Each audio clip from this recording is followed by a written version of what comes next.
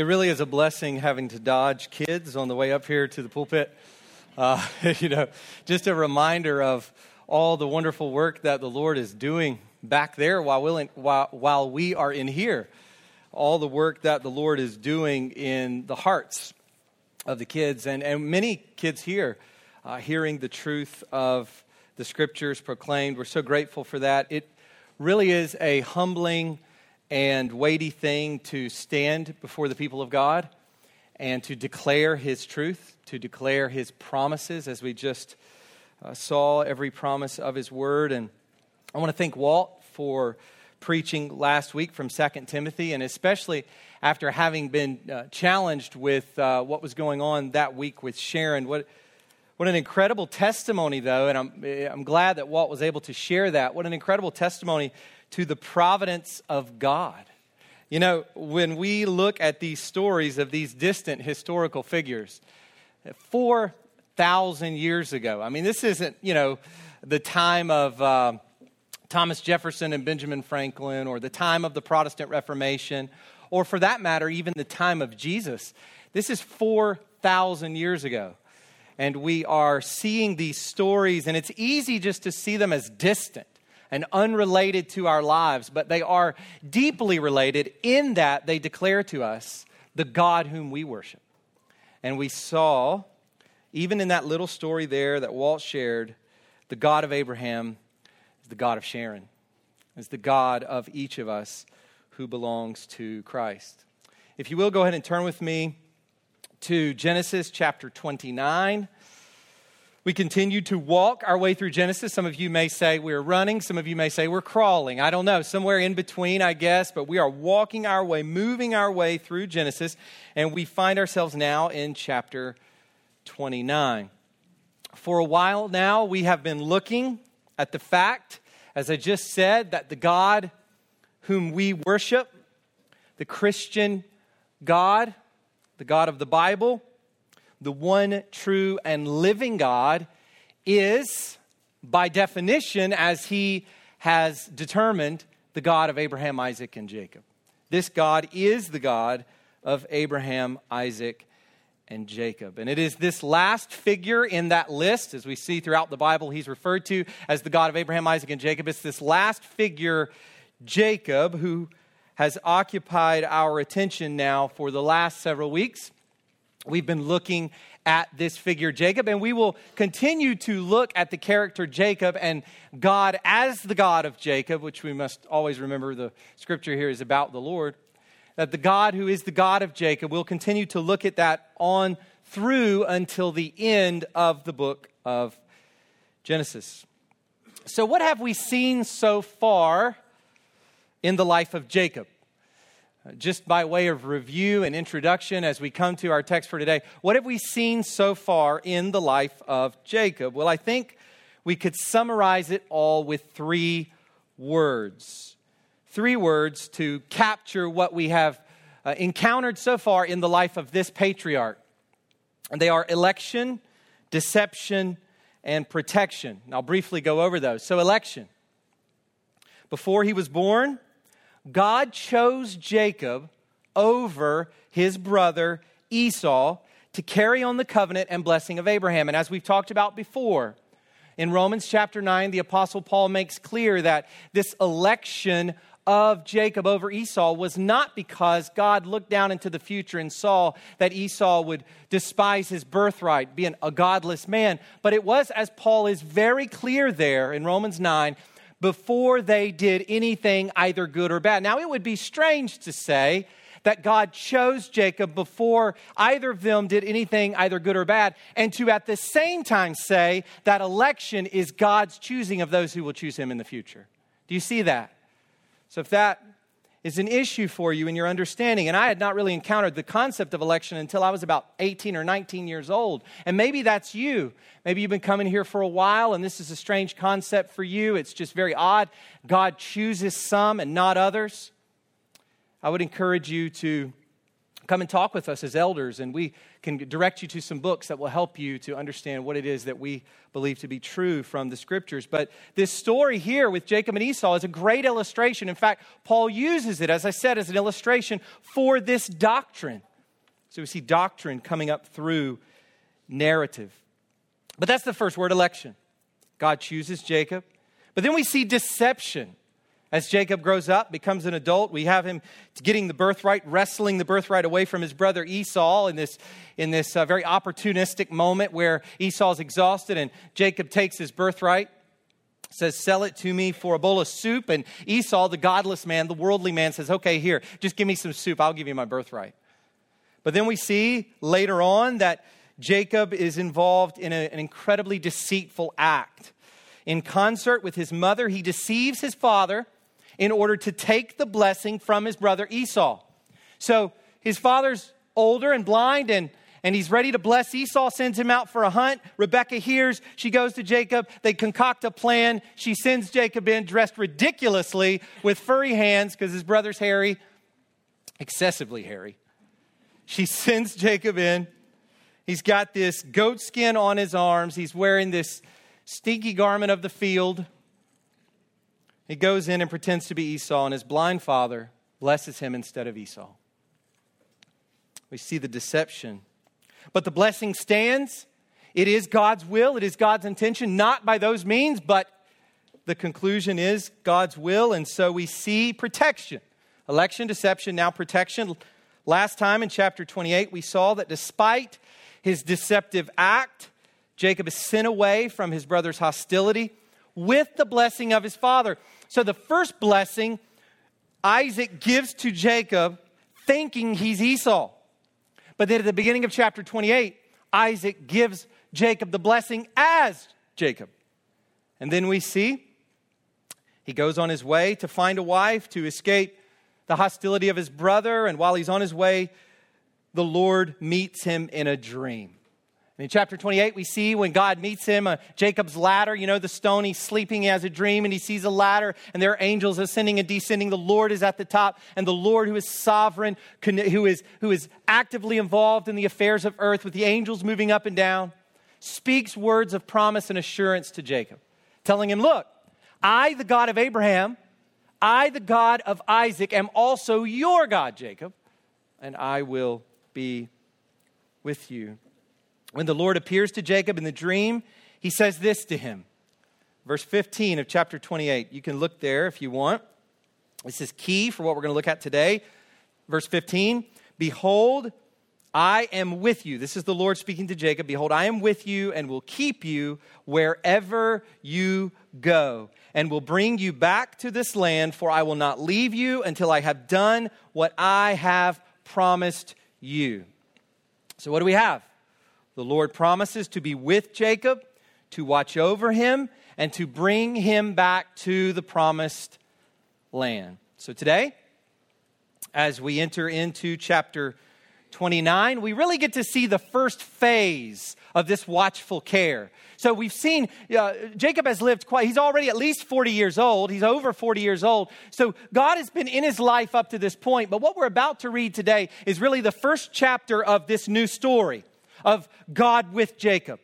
The first chapter of this new story where God will be a God to Jacob. And God will watch over him and care for him and see that he makes it back to the land. And this first phase of that story of God being with Jacob deals with Jacob's wife, or I should say, wives. This first chapter of this new story, this new section of Genesis, this first phase of this watchful care involves Jacob's wives. Remember, he's been sent away to find a wife from his relatives.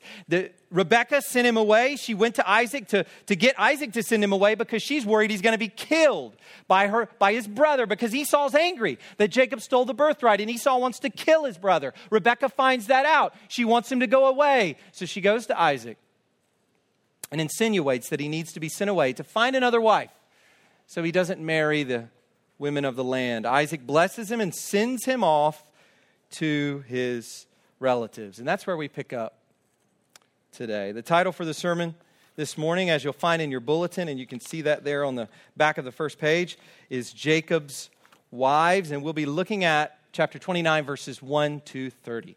So if you would, please go ahead and stand for the reading of God's word. We do this because we believe that we are not studying moral tales or ancient stories for life or things that we just teach our kids. We stand because we believe that this is the voice of God. And we open up His Word, we are hearing God speak to us. And one of the defining characteristics of a Christian is that he or she hears the voice of God. So let's come now to God's Word. Chapter 29, verses 1 to 30. This is God's perfect and profitable Word. Then Jacob went on his journey and came to the land of the people of the east. As he looked, he saw a well in the field, and behold, 3 flocks of sheep lying beside it. For out of that well the flocks were watered. The stone on the well's mouth was large. And when all the flocks were gathered there, the shepherds would roll the stone from the mouth of the well and water the sheep, and put the stone back in its place over the mouth of the well. Jacob said to them, "My brothers, where do you come from?" They said, "We are from Haran." He said to them, "Do you know Laban, the son of Nahor?" They said, "Well, we know him." He said to them, "Is it well with him?" They said, "It is well, and see, Rachel, his daughter, is coming with the sheep." He said, "Behold, it is still high day. It is not time for the livestock to be gathered together. Water the sheep and go pasture them." But they said, "We cannot until all the flocks are gathered together and the stone is rolled from the mouth of the well. Then we water the sheep." While he was still speaking with them, Rachel came with her father's sheep, for she was a shepherdess. Now, as soon as Jacob saw Rachel, the daughter of Laban, his mother's brother, and the sheep of Laban, his mother's brother, Jacob came near and rolled the stone from the well's mouth and watered the flock of Laban, his mother's brother. Then Jacob kissed Rachel and wept aloud. And Jacob told Rachel that he was her father's kinsman and that he was Rebekah's son. And she ran and told her father. As soon as Laban heard the news about Jacob, his sister's son, he ran to meet him and embraced him and kissed him and brought him to his house. Jacob told Laban all these things, and Laban said to him, "Surely you are my bone and my flesh." And he stayed with him a month. Then Laban said to Jacob, "Because you are my kinsman, should you therefore serve me for nothing? Tell me, what shall your wages be?" Now Laban had 2 daughters. The name of the older was Leah, and the name of the younger was Rachel. Leah's eyes were weak, but Rachel was beautiful in form and appearance. Jacob loved Rachel, and he said, "I will serve you 7 years for your younger daughter, Rachel." Laban said, "It is better that I give her to you than that I should give her to any other man. Stay with me." So Jacob served 7 years for Rachel, and they seemed to him but a few days because of the love he had for her. Then Jacob said to Laban, "Give me my wife, that I may go into her, for my time is completed." So Laban gathered together all the people of the place and made a feast. But in the evening he took his daughter Leah and brought her to Jacob, and he went into her. Laban gave his female servant Zilpah to his daughter Leah to be her servant. And in the morning, behold, it was Leah. And Jacob said to Laban, "What is this you have done to me? Did I not serve with you for Rachel? Why then have you deceived me?" Laban said, "It is not so done in our country to give the younger before the firstborn. Complete the week of this one, and we will give you the other also in return for serving me another 7 years." Jacob did so and completed her week. Then Laban gave him his daughter Rachel to be his wife. Laban gave his female servant Bilhah to his daughter Rachel to be her servant. So Jacob went into Rachel also, and he loved Rachel more than Leah, and served Laban for another 7 years. You can go ahead and be seated. Let me just say 2 quick things about this. We read a story like this. It really is. This is an intriguing story. these stories that we're reading, by the way, I should just say, have a kind of dramatic intrigue and a historical significance. That's not why we study them. We study them because they are the Word of God, and they instruct us in the Christian life, and they point us to God's redemptive plan in and through Christ. But on a purely literary level, these stories are dramatically intriguing. These are really good stories, and I mean good, not in the ethical sense. And they are also quite significant historically. That for thousands of years, people have known these stories, have reflected on these stories. You can go through the Louvre or the museums at the Vatican or anywhere in the world, major museums, the Met, and see paintings reflecting these stories. These stories have been told and retold for millennia. For those reasons alone, it's incredible to be encountering these, but how much more that this is God's word for our edification to point us to Christ. So here we are in this very strange story. Let's go to the Lord in prayer. Let's ask for Him to help us to understand this. There's mystery here as we go through it, and we just need humility and wisdom to understand His word. Father, we thank you that you speak to us through your word. We do not sit and twiddle our thumbs and stare up into the sky and say, "Oh God, speak to me." You have spoken, and you speak to us as you illuminate your word in moments like this. So God, the Holy Spirit, we pray that you would do your powerful work. You who hovered over the waters at creation, you who were with Jesus in his earthly ministry, you who fell upon the disciples, you who have taken hold of our lives and sealed us for the day of redemption. We pray that today you would illuminate your word and apply it to our hearts. Father, this could be a life-changing day for many of us, for each of us. So, Father, we ask that it would be. We pray that you would speak to us and build us up in our most holy faith. We pray for those among us this morning who are not converted Christians, that you would help them to see clearly that they are not saved, Father, and that they would seek Christ, that they would fall on their faces and believe as your Holy Spirit grants them the gift of faith. We know that your sovereign work of salvation happens by means of the proclamation and encountering of your word. This is clear throughout the New Testament. As Paul makes so clear in Romans 10, that how will they believe unless they hear? And so, Father, we pray that faith will come by hearing, and hearing through the word of Christ this day, in this place, for your glory, we ask. In Jesus' name, amen. So in this account of Jacob's marriages, Jacob's wives, whatever you want to call it, we see the Lord doing two things. We see the God of Jacob doing two things with Jacob. Two things to fulfill his promise, to be with and watch over him. We see the Lord directing first. That's in verses 1 to 14. And then we see the Lord disciplining, verses 15 to 30. So only 2 points today. First, the Lord directing. The Lord directing. I think we would agree that someone's last words or words that are delivered at the end of life help us to understand that person's life as a whole. I mean, in some ways, especially if you have time to reflect on your life at the end, you're going to get a little bit of you're going to get a sense of the pulse of that life, of what drove that life, what has been the main force behind that life. And we certainly saw this last week with Paul in 2 Timothy, as in Walt's sermon.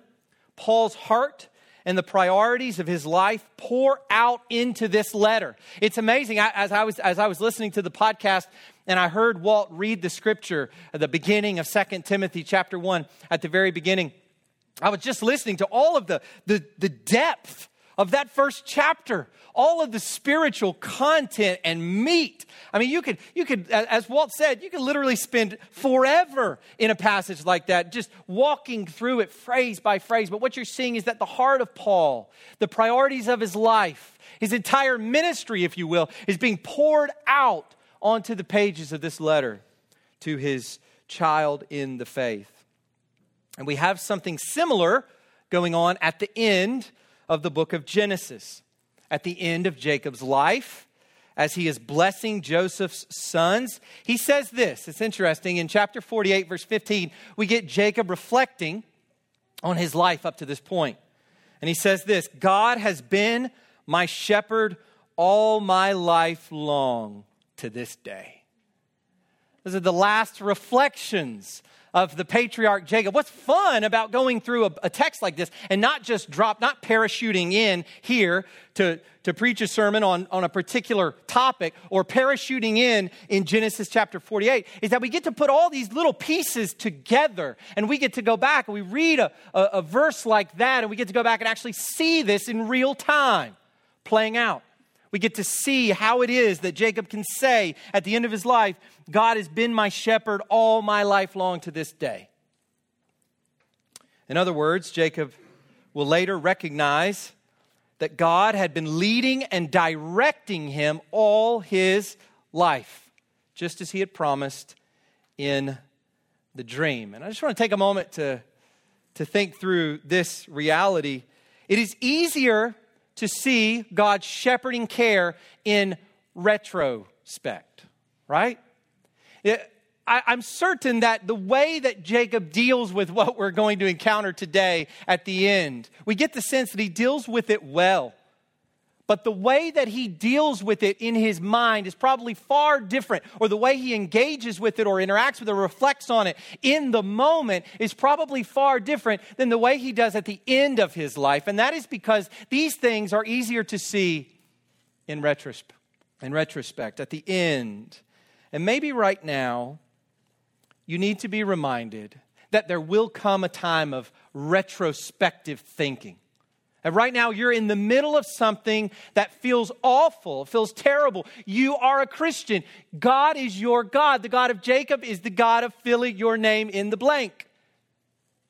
And yet, he feels so far away, and life is so hard. Things are so challenging. Things are so heavy. And this is where one day you can be sure, if not in this life, in the life to come, you will be able to say, God was with me my whole life. He was faithful. He was a shepherd to me. He was a father to me. And everything that happened to me was a part of his shepherding care. It's hard to say these things in the midst of tragedy. It is hard to say these things in the midst of difficulty, but they are true nonetheless. And the first phase of that directing activity of the Lord, as we think about going back to the beginning after the dream, the first phase of that directing activity is what we see today. Jacob is fleeing from his brother and seeking a wife. He has absolutely nothing. He's just out in the middle of nowhere, walking around, going east many miles. And sometime after seeing and hearing from the Lord in his dream, he comes up to a well of all places. We've seen a lot of wells in Genesis so far. But he comes up to a well. I want to look again at verses 1 to 14. It helps us, repetition is good, and it helps us to see a little more clearly what we're about to unpack. So I want to read these verses again. Verses 1 to 14. Then Jacob went on his journey and came to the land of the people of the east. As he looked, he saw a well in the field, and behold, 3 flocks of sheep lying beside it. For out of that well the flocks were watered. The stone on the well's mouth was large, and when all the flocks were gathered there, the shepherds would roll the stone from the mouth of the well and water the sheep and put the stone back in its place over the mouth of the well. Jacob said to them, "My brothers, where do you come from?" They said, "We are from Haran." He said to them, "Do you know Laban, the son of Nahor?" They said, "We know him." He said to them, "Is it well with him?" They said, "It is well, and see, Rachel, his daughter, is coming with the sheep." he said, "Behold, it is still high day, and it is not time for the livestock to be gathered together. Water the sheep and go, pasture them."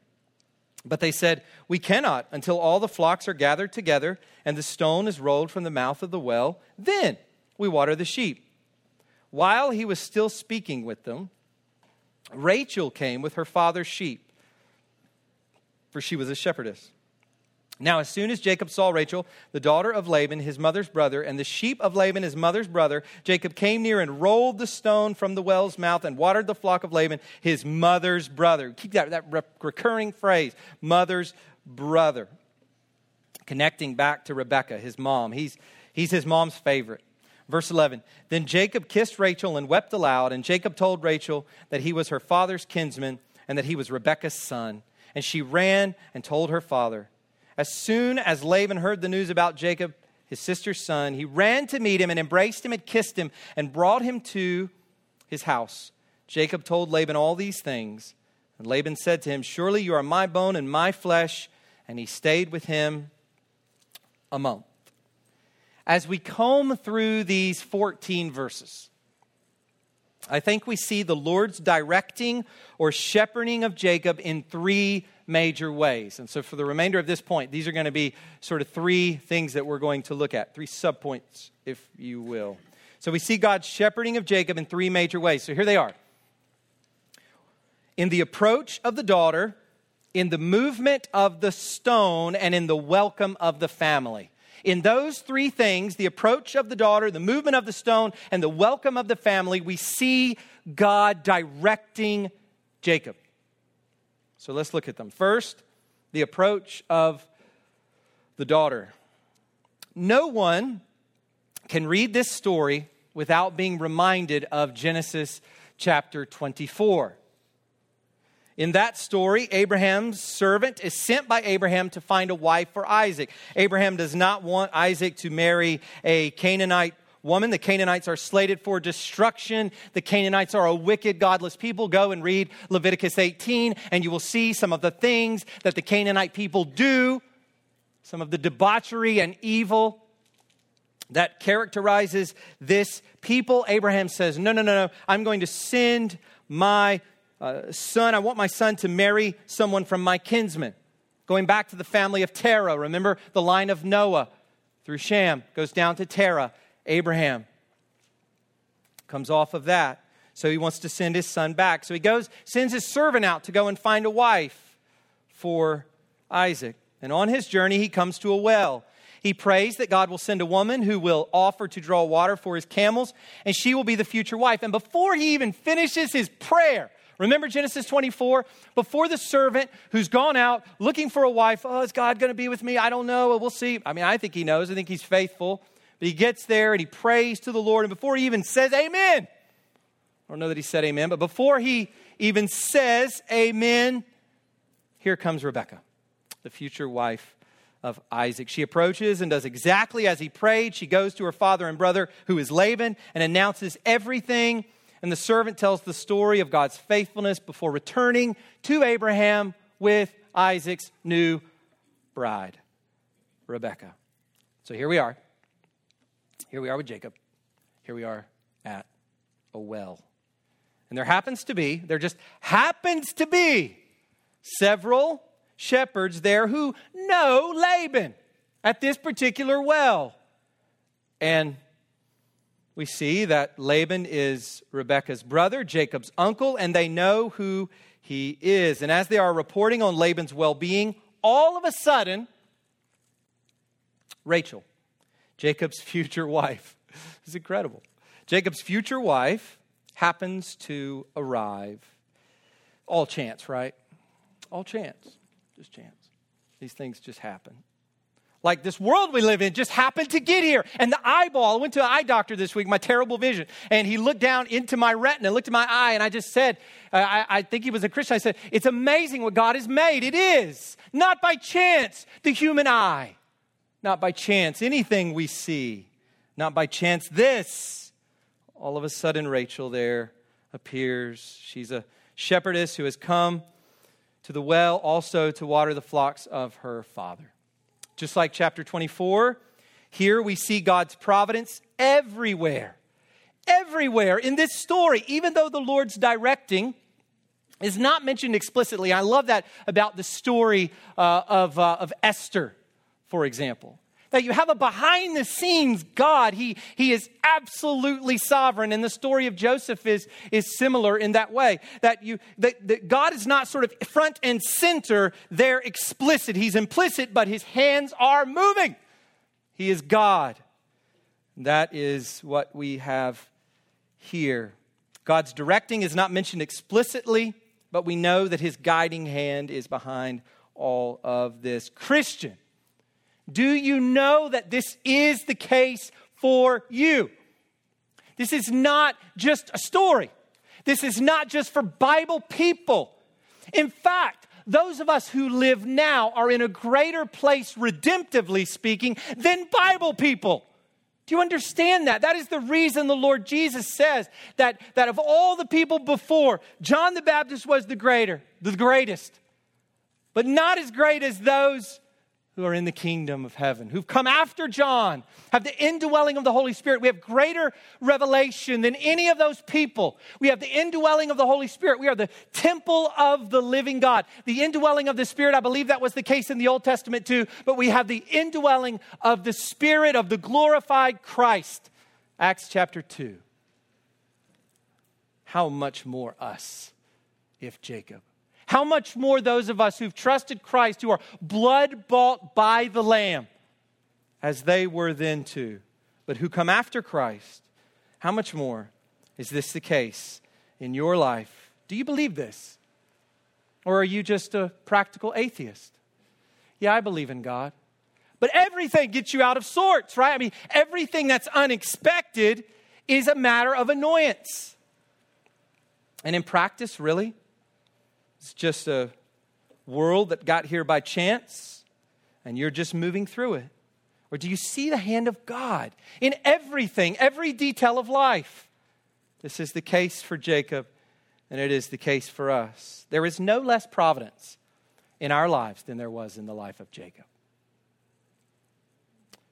No less. And even though Jacob's faith in God is not mentioned explicitly, I think we see a joyful faith in verse 11. Then Jacob kissed Rachel and wept aloud. I think Jacob is saying, he doesn't say this explicitly, but I think part of what Jacob is feeling, thinking, and saying in his own mind is, God has been with me. This is amazing. How can it be Rachel here, the daughter of my uncle here at this well now? He's just so exuberant over this providential happening. So that's the first, the approach of the woman, the approach of the daughter. Second, we see the movement of the stone. We're thinking about God directing Jacob, and we're seeing this in the approach of the daughter, and now we're seeing it in the movement of the stone. So it appears that there is a convention at work here. The shepherds join up to water their flocks so that they can work together to move the large stone over the well. And the stone there was probably so large so that no one could come and steal water, so that no one could come and poison the water, or so that animals wouldn't come and pollute the water or anything else for that matter. And so they got this massive stone, really quite smart. They have this massive stone over the well, and they all congregate at the well. They've agreed on a time, maybe few times. They've agreed. They all meet there. The guys who are there early just hang out until the rest of them get there. And then they all work together to move this massive stone so they can all water their flocks. It appears to be a bit of a convention. So here they are, waiting on everyone else to show up. And it's at this time that Jacob just happens to come to this well. But when Jacob hears that Rachel is coming, he springs into action. He single-handedly moves the stone himself to ensure that Rachel's flocks, Laban's flocks, are provided for. This is interesting. I mean, here these guys think there's at least 3 of them already, right? Because there's 3 flocks. There's probably more than one shepherd with each flock. Maybe, because Rachel comes by herself, so maybe not. But at least 3 shepherds are already there. And what 3 shepherds say they can't do or won't do, whatever, Jacob jumps in there and does by himself. One commentator, John Selhammer, says this: one gets the impression early in the story that Jacob is about to do a mighty deed because of the special care with which the writer describes the size of the rock covering the well and the number of shepherds already on hand. In other words, what Jacob does is a mighty deed. It's subtle here. In order to account for this act of strength, the Protestant reformer Martin Luther commented that the Holy Spirit rushed upon the patriarch. Now, it's unclear if maybe that's a bit of an over-interpretation. I'm not sure. We know that the Spirit came upon Samson, and that's why he was able to do what he did. And in Judges, that's explicit. I think it's fair to say that something from the Lord directly is happening in this account. So we see the Lord's directing through the movement of the stone. God gives him strength to serve his family and future wife, to stand out in her mind and therefore have something to report, right? Because when he goes back to Laban, what can he report? This man moved the stone and took care of us. And he's our relative. So we see God directing through the movement of the stone. And then finally, on this point, third, we have the welcome of the family. God directing through the welcome of the family. Look again at verses 13 to 14 with me. Here we read this. As soon as Laban heard the news about Jacob, his sister's son, he ran to meet him and embraced him and kissed him and brought him to his house. Jacob told Laban all these things, and Laban said to him, "Surely you are my bone and my flesh." And he stayed with him a month. He probably told him things about Rebekah that only Rebekah could know, that only Laban, her brother, would know. This is quite a welcome, a reception for Jacob. He is embraced, he is kissed, and he is brought into the home with the recognition that he is Laban's very bone and flesh. He is a relative. He is family. Laban just wraps him up and takes him in to the family. Kenneth Matthews, a commentator, sums it up nicely. He says this: the penniless, homeless Jacob found refuge in his uncle's house at the goodwill of the Lord. What we have here is a settlement. Jacob is settled. And what settled means for Jacob is safety. So from beginning to end, in these 14 verses, this is the main point. Get this. From beginning to end, in these 14 verses, we see the God of Jacob directing him, shepherding him. And it is this and many other accounts, which we will read and which are even unknown to us, that Jacob will reflect upon when he says at the end of the book in chapter 48, verse 15, "The Lord has been with me all my life. He has shepherded me and cared for me." What are we to make of this for us? Yet again, we are confronted with the all-seeing, ever-present God. Your God and my God. This is our God. Not just a God. This is our Heavenly Father. This is a God who indwells us by the Spirit of Christ. He cares for us. And he can and does orchestrate every detail of our lives. Every tiny little thing. Every well, every camel. I know we don't have camels. But everything, every little thing in your life. Not a pointless detail. And one day in eternity, you will be able to see all the ways that God has done everything for his glory and your good, while simultaneously doing that for everyone else around you who belongs to him. That's a wise, infinite, absolute, self-existent, all-powerful, omniscient, always present God. That's the God of the Bible. That's the God whom we call Father. But that orchestrating work of God takes many forms, and it does not, here we go, it does not always feel very nice. And that leads us to our next point. Yes, the Lord directs us. But number two, the Lord also disciplines us. So now we come to the Lord's disciplining. Look at verses 15 to 30. I want to look at these again. Verses 15 to 30. Let's just put them in focus. Then Laban said to Jacob, because you are my kinsman, should you therefore serve me for nothing? Tell me, what shall your wages be? Now Laban had 2 daughters. The name of the older was Leah, and the name of the younger was Rachel. Leah's eyes were weak, but Rachel was beautiful in form and appearance. Jacob loved Rachel, and he said, I will serve you 7 years for your younger daughter Rachel. Laban said, it is better that I give her to you than that I should give her to any other man. Stay with me. So Jacob served 7 years for Rachel, and they seemed to him but a few days because of the love he had for her. Those of us who have wives, we know what that feels like. Although I think our wives become too familiar to us and we become complacent. I know that I am guilty, and so this just hopefully shocks us back into realizing what a precious gift our beloved wives are to us. Verse 21, then Jacob said to Laban, give me my wife that I may go into her, for my time is completed. So Laban gathered together all the people of the place and made a feast. But in the evening he took his daughter Leah and brought her to Jacob, and he went into her. Laban gave his female servant Zilpah to his daughter Leah to be her servant. And in the morning, behold, it was Leah. And Jacob said to Laban, what is this you have done to me? Did I not serve with you for Rachel? Why then have you deceived me?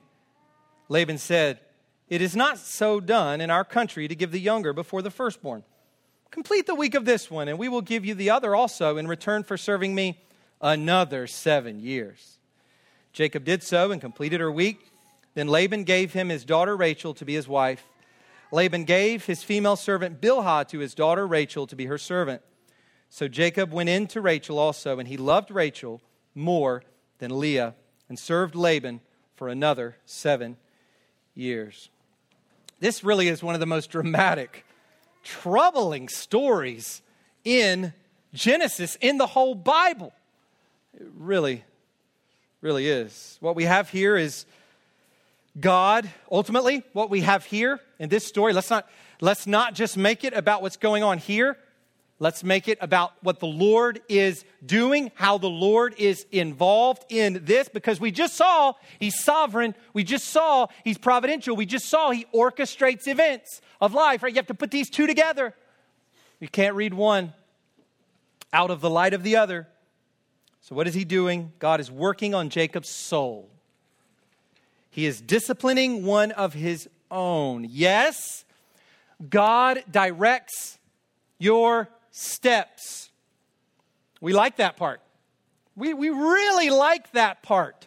God help me. God protect me. God direct me. God shepherd me in the ways we just talked about. But He also works on our souls with fatherly discipline. Just as we do with our own children. We see a type in the relationship between us and our children, a type. A little imperfect picture of the relationship between God and us, His children. He works on our souls with fatherly discipline. You can't have one without the other.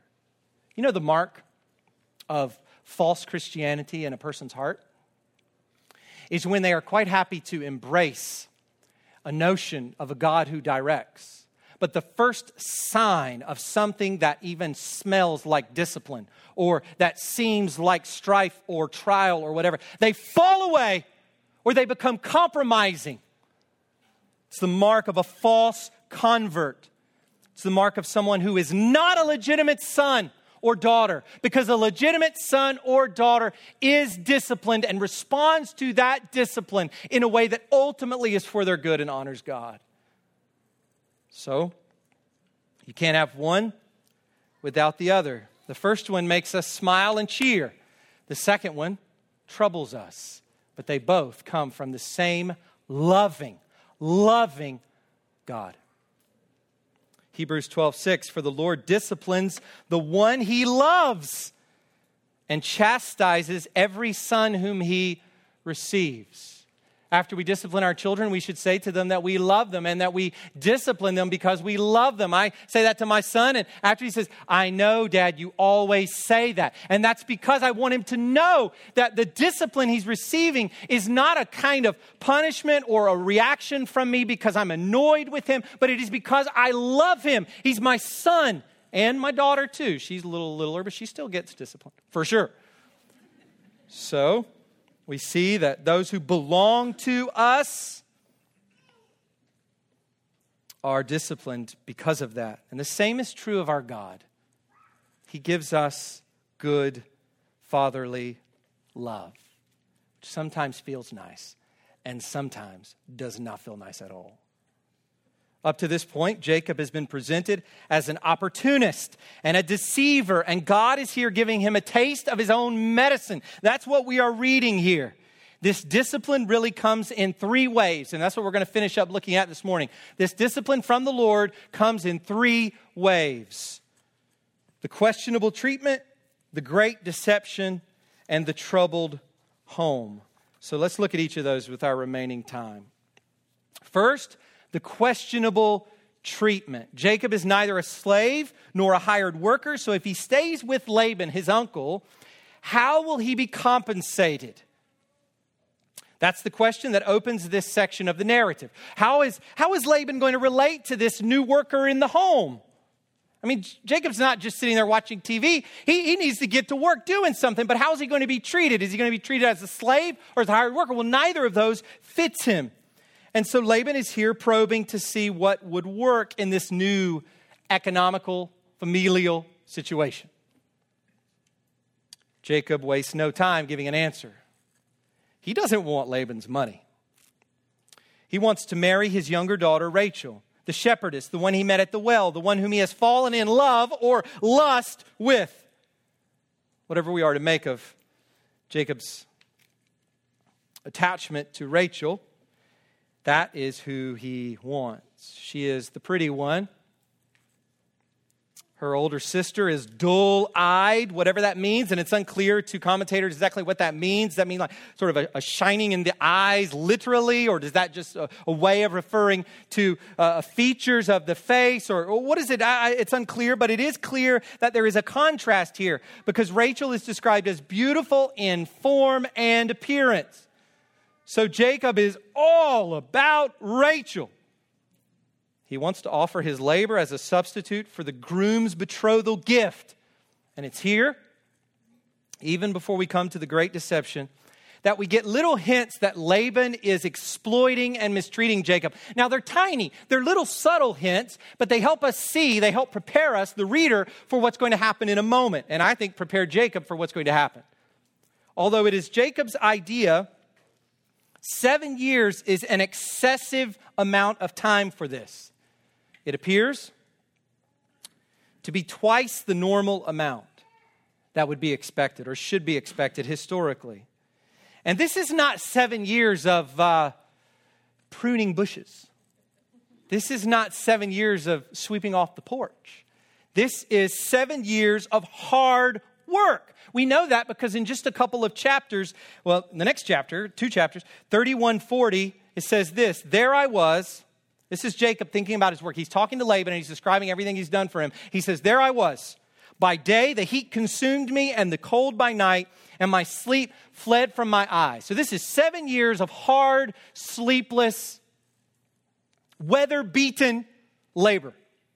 That's what he will endure. And then when the 7 years are complete, which flew by in Jacob's mind because of his love for Rachel, he has to practically demand that Laban live up to his end of the agreement. Do you see that? We don't have Laban going, okay, my nephew, here you go. Jacob, the language here suggests that he's demanding, okay, Laban, where is my wife? You told me. I've been working for 7 years.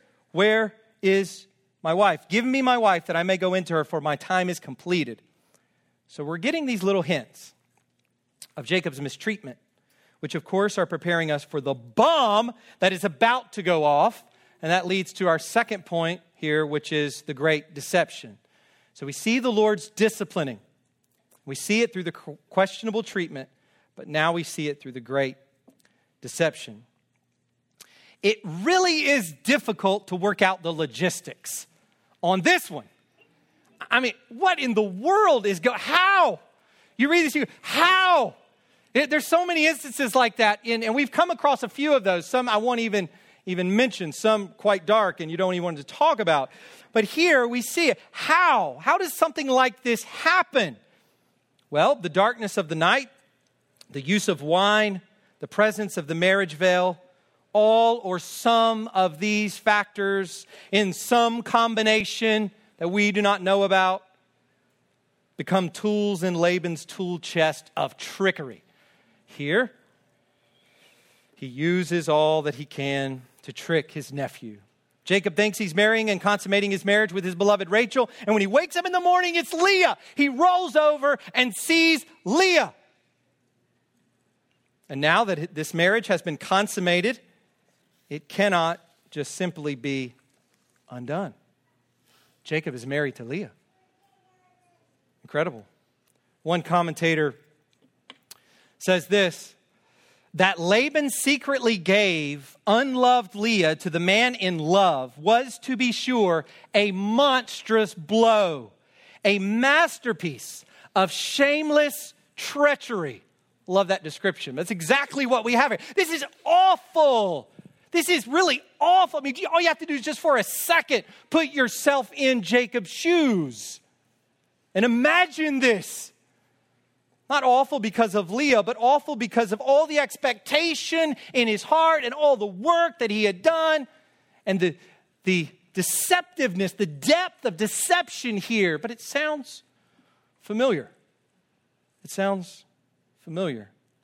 Jacob's response in verse 25, and in the morning, behold, it was Leah. And Jacob said to Laban, what is this you have done to me? Did I not serve with you for Rachel? Why then have you deceived me? Now, Jacob could not have said that word without immediately being smacked in the face with his own sin, with what he had done to his father. How often has that happened to you?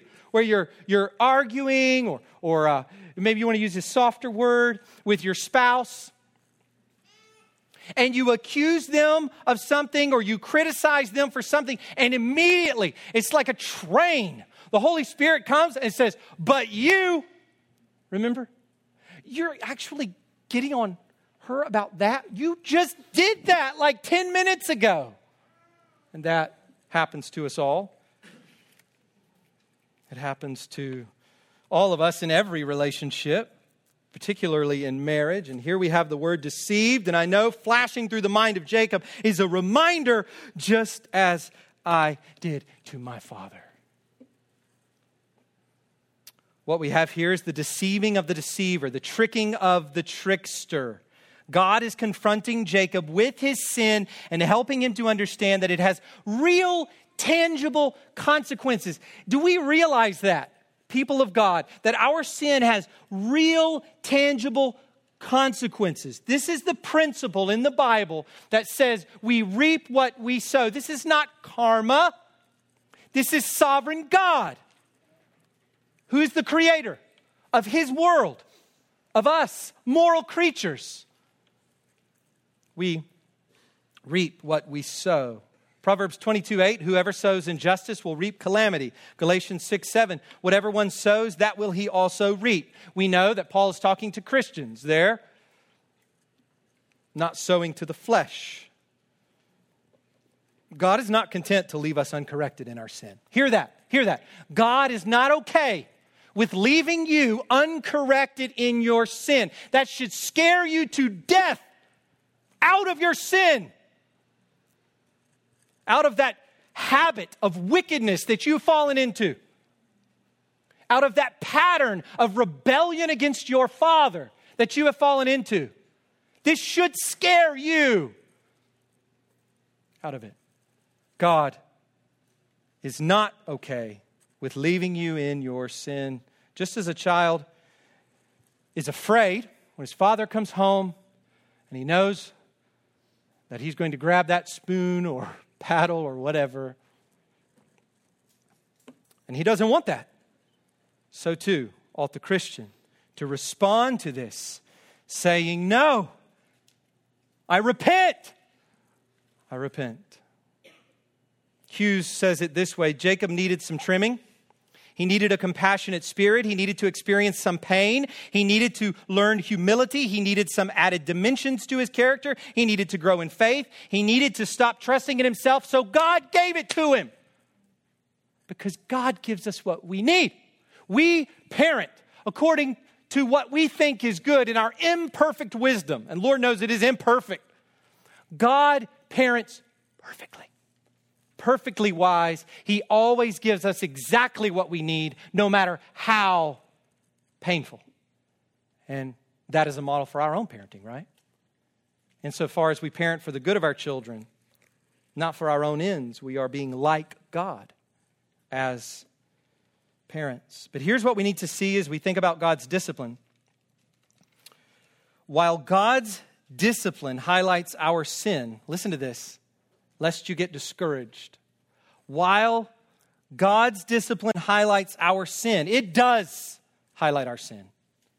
It also highlights the gospel of grace that deals with our sin. How? Because it is in the midst of our being disciplined for our sin that we are reminded that we have a heavenly Father whom we belong to through his Son Christ. Do you see that? So the discipline itself puts a massive spotlight on our sin, and at the same time puts a massive spotlight on our adoption through Christ, that we are being disciplined as sons and daughters of God. So we see the great deception. Third, as we finish up this morning, we see the troubled home. Both Jacob and Laban could have moved on at this point, but they add to the problem by making another agreement. Laban justifies his deceit with local custom, and now, knowing how passionate Jacob is about Rachel, he offers to give her to him as well, but for another 7 years of labor. That's what Laban wants. And of course, Jacob bites. He's not about to say no to that. He wants Rachel badly. Whatever's motivating that. We have here Laban, the opportunist. He marries off both daughters and gets 14 years of labor out of his nephew. Man, this is a win for Laban. Earthly speaking, he has totally taken advantage of this, just like Jacob did with Esau. Calvin says Laban treated his daughter as if she were a piece of merchandise. Laban, blinded by avarice, ensured that his daughters would live all their lives in a state of mutual hostility by giving them both to one man. Here, sliding into the sin of polygamy. We know from Genesis 2 that this is not the will of God. So after a week of being married to Leah, Jacob also takes Rachel as his wife. Now he has 2 wives and 1 maidservant for each wife. We're going to see how that develops. Gets even crazier. We got 4 women. And that's not why it's crazy. I didn't mean it that way. That's not what I was saying. But it gets... not that. It gets crazier because the web gets crazier. So we have 2 wives, 2 maidservants. 1, take that if you will. 1 loved and 1 unloved. Verse 30, he loved Rachel more than Leah. You imagine that? We're going to see how awful that becomes. Leah is the unloved wife. Rachel is the one who had to wait 14 years.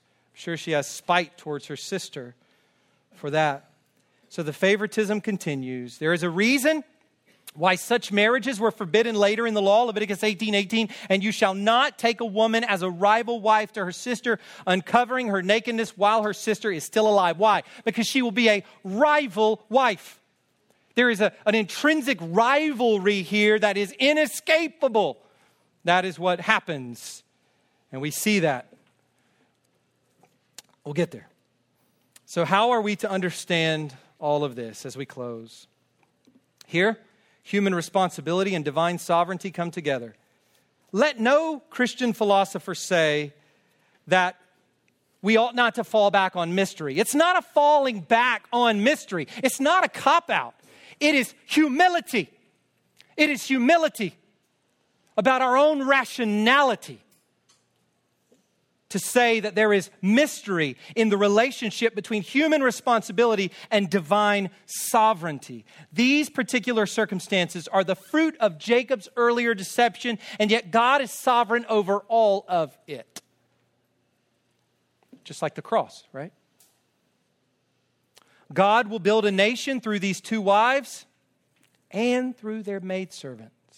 12 sons will be born to Jacob through Leah, Rachel, Zilpah, and Bilhah. Through that means, God will build a nation. But Christ comes through Leah. We'll get there. That's interesting. This teaches us a mysterious truth.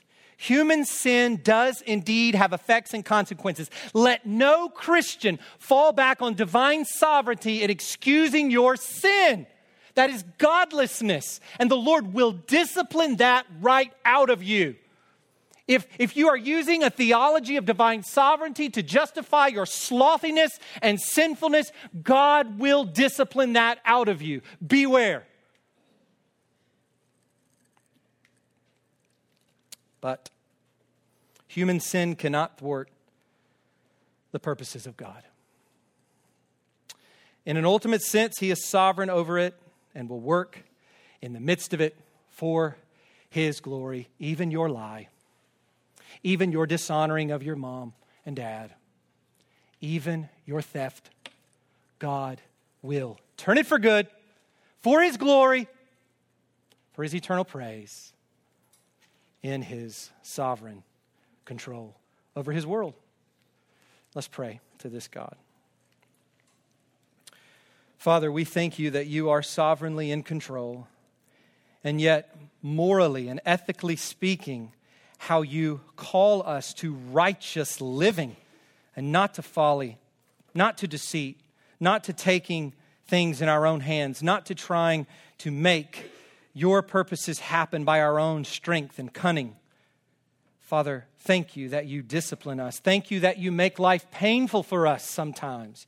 Just as the writer of Hebrews says, that discipline hurts for a while. It hurts for a time, but it produces righteousness. Father, would we be those who discipline our children like You discipline us? Would we not be those who, according to the wisdom of this fallen world, fail to discipline our children because of the things we read or the so-called professional advice of the psychologists and psychiatrists? Father, would we follow Your word, the basis for all human rationality? Would we follow it? Would we do as You have called us to do as parents? And Father, would we do as You have called us to do as sons and daughters of God? Would we hear Your discipline?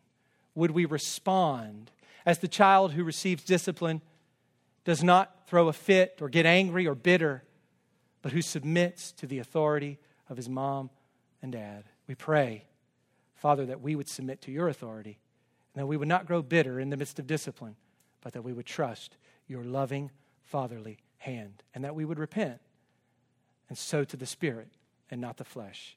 We pray in Jesus' name. Amen.